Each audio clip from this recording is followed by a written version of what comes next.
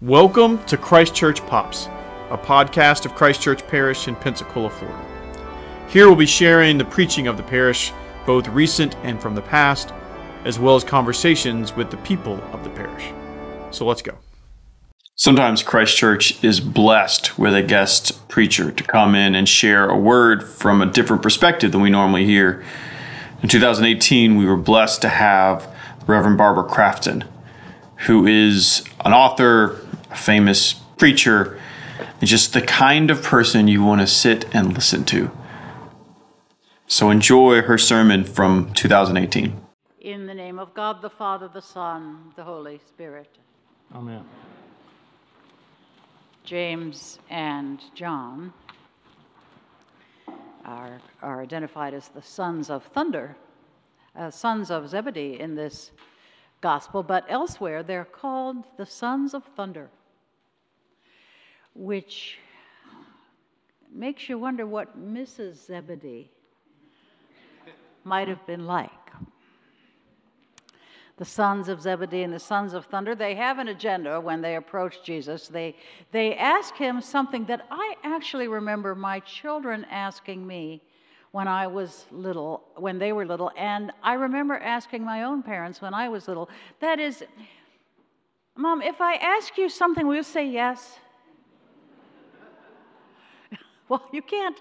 No, I can't promise that. I can't promise to say yes to something if I don't even know what it is. No, of course, that doesn't work. You only ask that if the thing that you want is something you're pretty sure you will not get through normal channels.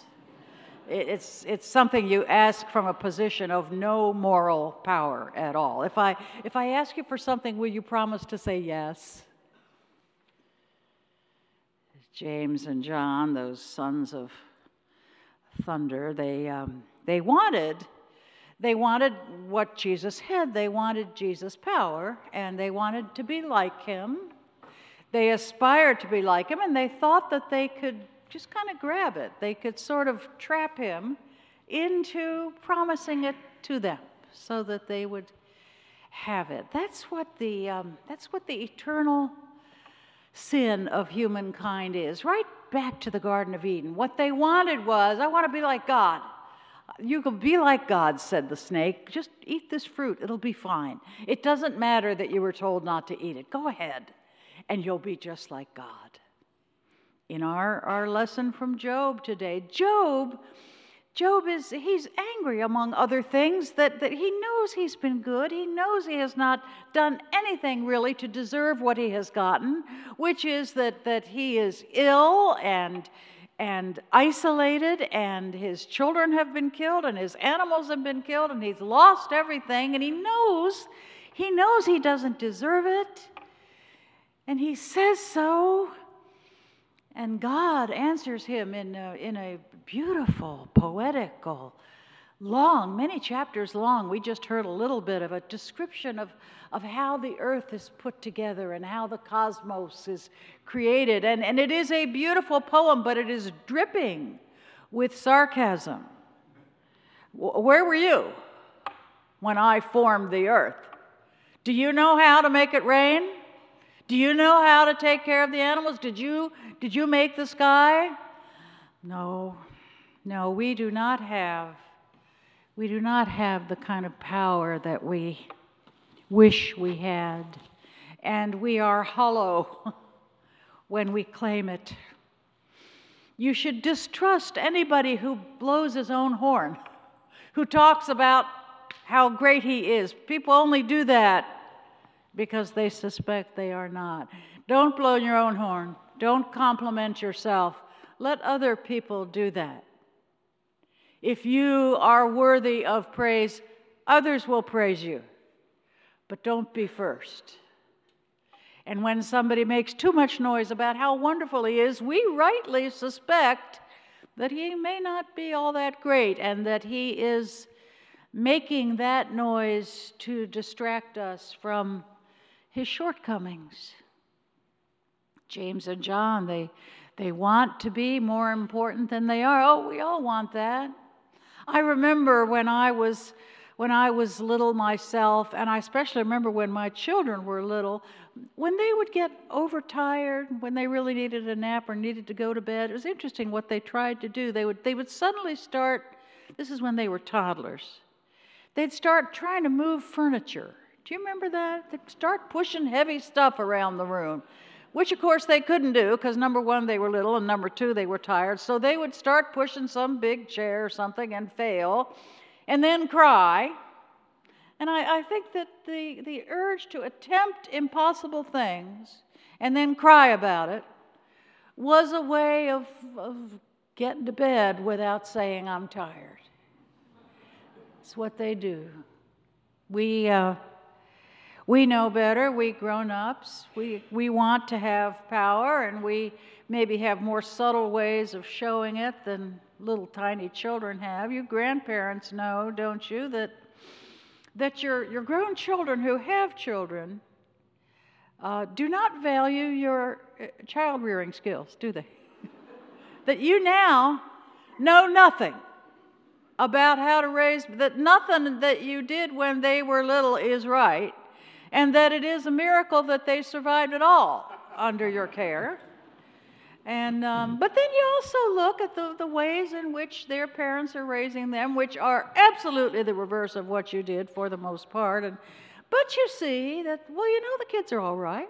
They seem to be surviving it. They seem to be okay. It turns out that these things that we just swore on, well, they weren't eternal truths after all. They were just the way we did things. We thought it was so important to do as we said, and it turns out not to have been that important at all. We were not nearly as flawless, as fail-safe as we thought we were.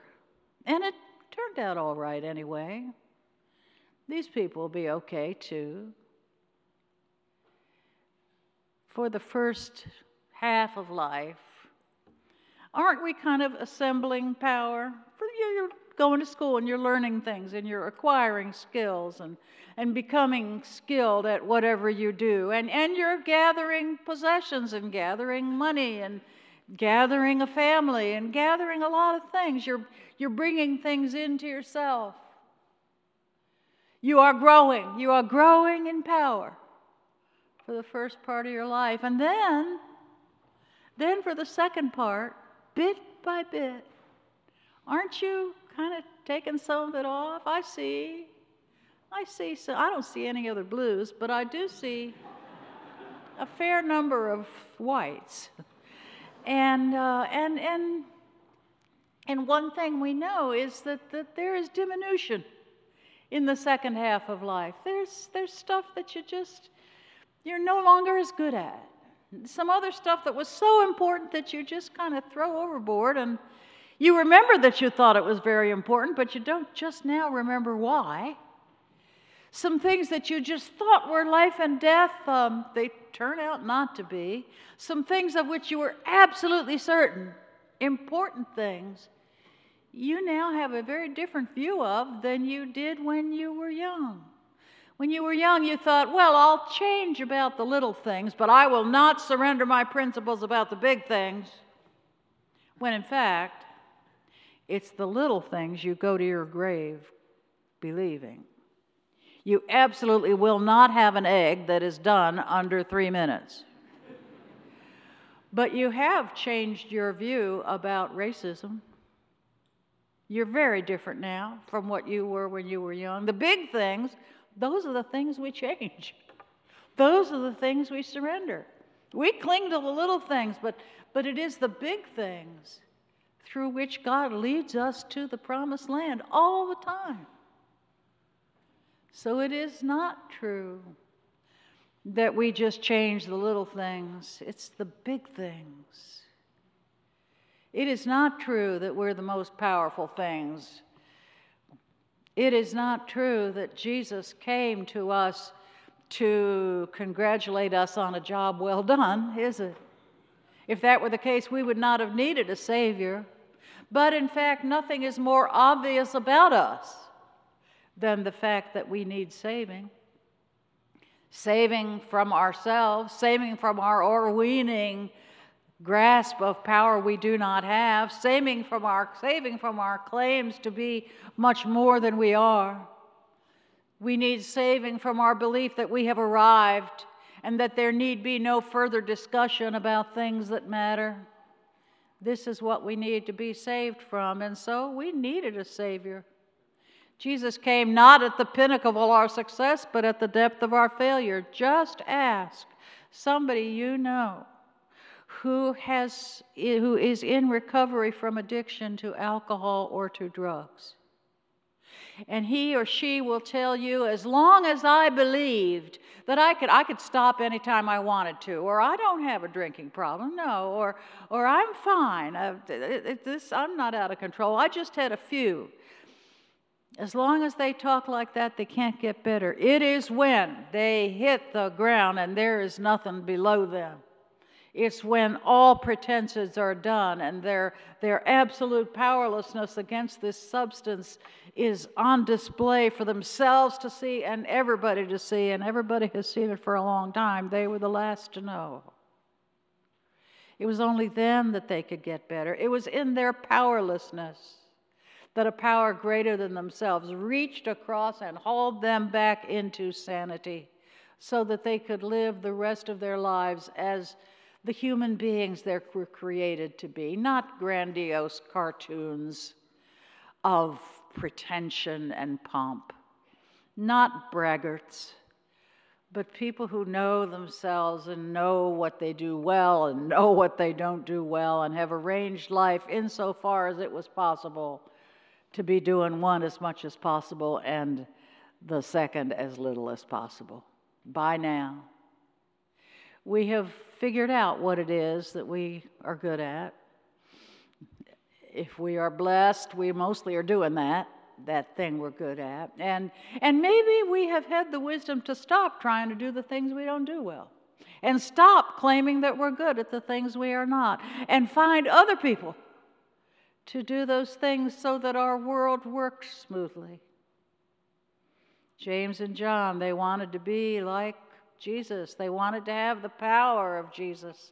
They wanted to be with him and wanted to be like him. But of course, none of those guys were anything like him. You know, that whole group of them, they were a sorry lot. Bunch of cowards.